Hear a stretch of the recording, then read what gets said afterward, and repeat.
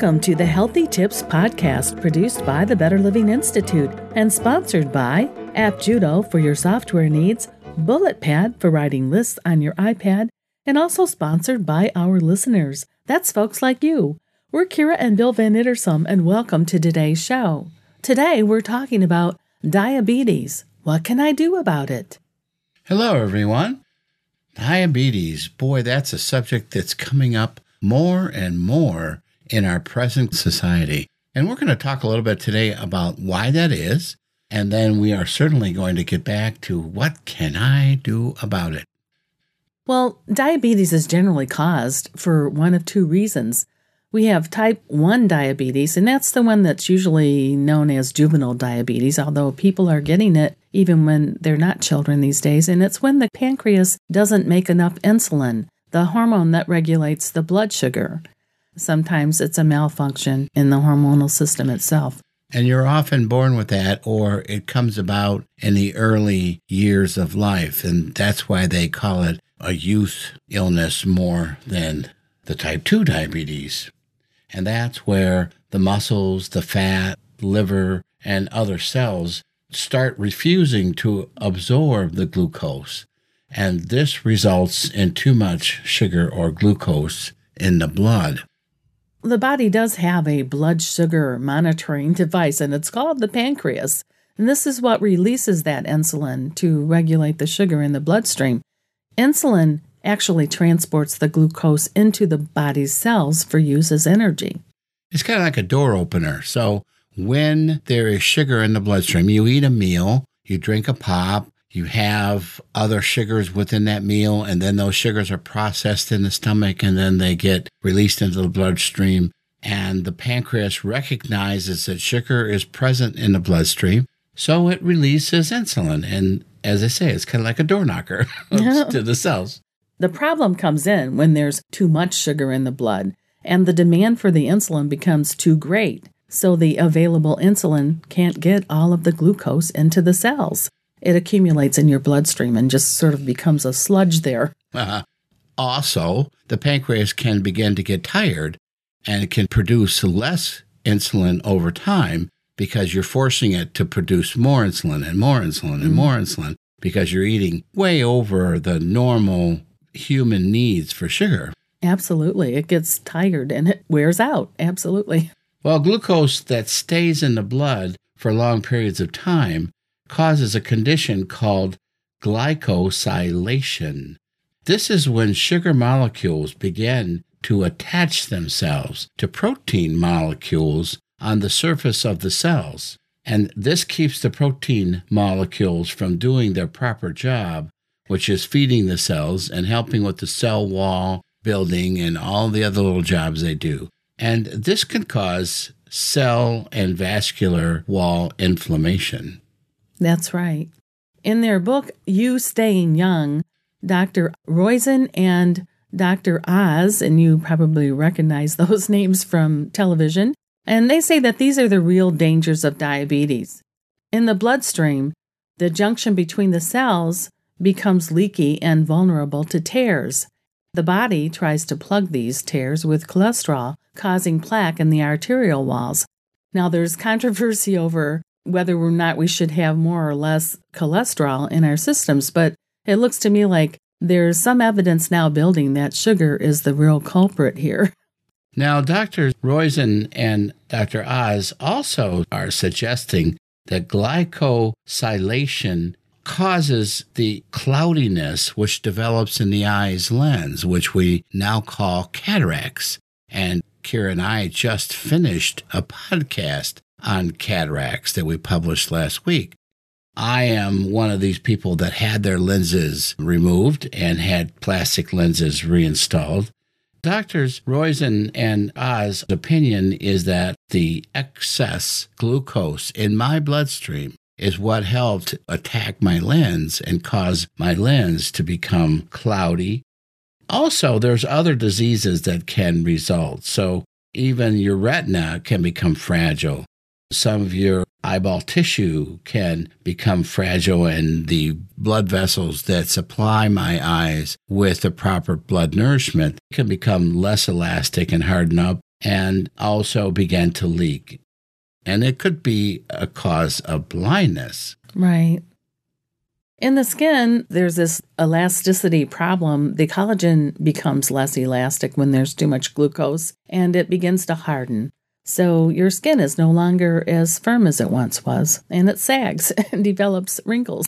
Also in the connective tissue, there's less elasticity, and that causes weak joints that wear thin and no longer move smoothly. These are the things that create aches and pains and the crippling effects of eventually arthritis.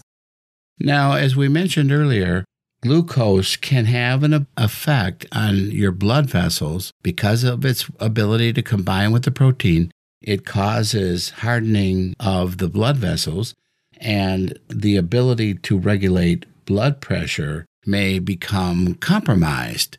So if you could imagine that you have these series of hoses going up and down all over your body, and if they can't expand and contract as they need to help you adjust for higher blood pressures that you need and lower blood pressure. So when you're running, you need a higher blood pressure. When you're pedaling a bicycle, when you're walking, you need more than you would at rest, but less than you would if you're biking or running. And if you're sleeping, you need to have even lower blood pressure. So you need for your blood vessels to be able to expand and contract and not be hardened up and not be cracked and irritated. Now we need to take a quick break to thank a sponsor, and we'll be right back to talk about the dangers of too much glucose in your system as it has to do with your nerve cells. Time to thank one of our sponsors. Today's show is sponsored by BulletPad, the fun and intuitive app for writing outlines and organizing your thoughts on your iPad. With BulletPad, you can quickly create a hierarchical list of bullet points, giving structure to your great ideas. BulletPad is an outstanding tool for writers, thinkers, and folks like you. Begin organizing today. Get BulletPad for free. Just go to the App Store on your iPad and search for BulletPad. And we're back. And you mentioned we are going to talk about the nerves. When this excess glucose gets inside the nerve cells, big molecules that really can't get out of those nerve cells are built. These bigger molecules also attract water, which makes them even bigger. So these cells get trapped in there. These are the normal molecules that are developed by the body, but when that glucose is there, they're so large they can't get out once they get in there. These cells are squished tightly inside the myelin sheath that surrounds them, and this normally protects the nerves. But in this case, the nerves can also be squished and damaged by these larger cells. This is when diabetics begin to have trouble sensing their feet in this condition that's called peripheral neuropathy.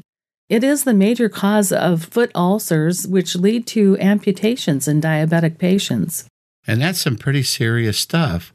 If you've ever been around a lot of older people, like I often am at the VA hospital, and I see so many with amputations below their knee, below their ankle. Sometimes when I talk to these guys, it wasn't an injury in the war. It was an injury because of diabetes. And it's a difficult thing for them to control. Well, it's certainly aggravating once they have it because they can't get up and move around. A lot of them are pretty well stuck in that wheelchair. Right. Well, in addition to all of these problems, excess blood sugar can turn into more fat cells. So this becomes a vicious circle. Too much fat on the body creates insulin resistance, and then insulin resistance, which makes insulin ineffective at getting glucose into the body cells, causes the body cells to be hungry because they're not getting the food and energy that they want. So then they call on the thyroid and the other appetite activating centers in the brain, and they ask for more food to be delivered. So now the person gets hungry and they feel driven to continue to eat. And again, vicious circle, vicious cycle. And that's why it is so hard to control, because diabetics are hungry. They're hungry all the time, and they're hungry for sugar. So how do you feel when you have diabetes? Well, you feel tired and you feel like you have no energy. Why? Because your body is not efficiently using the energy that you're feeding it. And you also urinate a lot because your body's trying to get rid of that excess sugar that's in your bloodstream. These are two really common signs that if you begin to experience that in your own body, it's time, maybe past time, to get into your doctor and get checked out and find out what your numbers are and what their opinion is. And then you can begin to get some help. Right. Now we need to take a quick break to thank our other sponsor, and we'll be back to talk about what can you do about this thing we call diabetes. Also sponsoring our show today is App Judo, your complete web and mobile application development service. App Judo uses the best technologies and computer science principles to build attractive and intuitive user interfaces that your customers will easily understand and love to use. Whether you want to design and build a new app or refactor and redesign an existing app, App Judo can help make your project a success. Visit App Judo today at www.appjudo.com. And we're back. Well, of course, Bill mentioned one of the most important things, and that is to see a doctor if you do feel really tired all the time and you find that you're going to the bathroom all the time. That could be a sure indication that you have this kind of problem. So see a doctor, get some testing done, monitoring the situation, and you may possibly even have to take prescriptions, but better to have it checked out than not know about it. Now, the first thing that your doctor will immediately suggest is some weight reduction plans. Now, psychologically, this is going to be tough. Physically, not so much. You can get into a whole new habit in less than 30 days, but it's your mental habit that causes the problems. Some people go so far as to have bariatric surgery to force themselves to not be able to eat large quantities of food. That's pretty extreme, and there has been some complications with that, even people dying from that surgery. In our opinion, we think it's better if you were to even use hypnosis or maybe neuro-linguistic programming to give yourself a psychological boost to help retrain the subconscious mind. But in any case, keeping the weight down is one of the most important things that you can do in this battle with diabetes. Sometimes actually correcting the weight or getting your weight down just slightly can completely correct the situation. And not every diabetic is overweight. So we just want to say that if you are overweight, that may be one of the first things your doctor's going to address. One of the things that works along with psychological conditioning is to reduce your intake and eat more often during the day. So that sounds like contrary advice, but if you eat smaller portions more times a day, your body will be able to work much more efficiently, and the work that's placed upon the pancreas is going to be reduced significantly. Right. So you might want to listen to our podcast about eating on a smaller plate. We have one out there. Another thing that you want to consider is exercise. And this, of course, is because even just a half hour a day of exercise will help you to unclog those arteries. It assists your insulin to do its job because it's helping you to move things through your arteries. You're getting your body moving. And this could be walking. It could be going to the local high school pool that's open in the evening and even just walking around there, not necessarily swimming, but just getting in the shallow end and walking around. There's so many low-impact exercises that would be great to start with, especially if you haven't been exercising up to now. That's right. There are also some tricks that you can use. There are some herbs like ginseng and cinnamon, and just regular black tea have been shown to actually reduce the blood sugar if you take those on a daily basis. And you don't have to take a tremendous amount of them either. But not sweet tea. So don't take your tea and throw in a lot of sugar and say, oh, I'm helping my blood sugar. Yep, that's a no-no. Also, chromium. Chromium helps the insulin work better in your body. Now, drinking coffee, believe it or not, can help decrease the risk of high blood sugar, even by as much as 25%. Now, there are comparable researchers in this area that agree and don't agree, but coffee with no sugar, black coffee, no cream, no sugar, can actually help reduce high blood sugar. But if you've already got diabetes, if you already have a problem, then you want to be very careful with any caffeine. Therefore, you'd want to switch your coffee to a decaffeinated coffee, and you would want to watch all other caffeine drinks. So this would be like all of the colas, Mountain Dew, things like Red Bull that are super saturated with caffeine. None of these would be good for a person who actually has full-blown diabetes. Even caffeine that's found in medication could be bad for you if you have elevated sugar. So you want to actually avoid caffeine in all forms. It has been shown to spike the blood sugar. Another thing that's really just becoming well known these days is chia seeds, and we've all heard of the chia plants. Turns out that these seeds are extremely healthy for you. These chia seeds, taken in 2 doses of 20 grams, which is just about 2 tablespoons, can help reduce glucose levels by as much as 50%. Chia seeds also can help reduce blood pressure because of this same reduction of sugar in your system, and also help you with the risk of heart problems due to arterial damage. It's that effective at reducing the glucose in your system. Now, these chia seeds can easily be cooked into a bread or sprinkled on cereal and salads or added to your shakes and soups, your smoothies.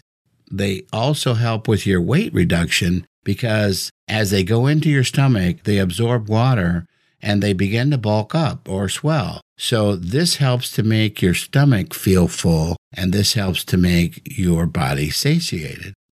And I really just recently started using chia seeds. I had bought a bag of them at Costco's, and I thought I'd bake them into some bread, which I did. I keep forgetting to use them, and recently I brought them out and started using them in my scrambled eggs, and by golly, they actually taste good, and I think they add some really healthy benefits, so it's a great way to have them. Not also. bad. I was surprised. I see all these little black specks. I think it's loaded up with pepper, some kind of a hard ground pepper, but no, it wasn't pepper at all. It was chia seeds. They're so slippery, and once they're wet, you don't even notice that they're there, really. And you can hardly taste them as you're biting down. It's not something that gives you that crunch like, let's say, sesame seeds or something. No, not at all. It's kind of a painless way to add some really healthy ingredients to your food. Well, Kira, I think these have been some helpful and handy tips for our listeners. Yes, and I think it's a really important subject, so I'm glad we covered it. And we had some requests to cover this, so this is for you, and we hope you're listening. And before we leave, we do want to say that we're not healthcare providers, and nothing that we say here should be misconstrued as medical advice. It's not meant to treat, diagnose, or prescribe anything. Everything that we share here is our own opinions. It's based on our own personal research and our experimentation. Thank you for being with us today on the Healthy Tips Podcast. To subscribe to our show, go to iTunes Podcast. Just look for Better Living Institute, the Healthy Tips Podcast. There you'll also find all the podcasts produced by the Better Living Institute, the Book Talk Podcast, the Love Stories Podcast, the Happy Kids Podcast, the Happiness Experience Podcast, and today's podcast, the Healthy Tips Podcast. At the Better Living Institute, we're creating health, wealth, and happiness, one loving conversation at a time. You can also find our podcast and view all of the great stories, photos, and links that we post by visiting our website at www.betterlivinginstitute.com. While there, please go to our contact page and leave us a comment. Kira and I encourage you to send us some feedback, and also let us know if you have an interest in a specific health topic. You can also like and message us on Facebook. Just go to www.facebook.com/Better Living Institute. In addition, our email address is feedback@betterlivinginstitute.com.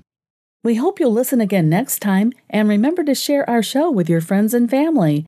This is Kira and Bill Van Ittersum for the Better Living Institute saying, so long for now, everyone.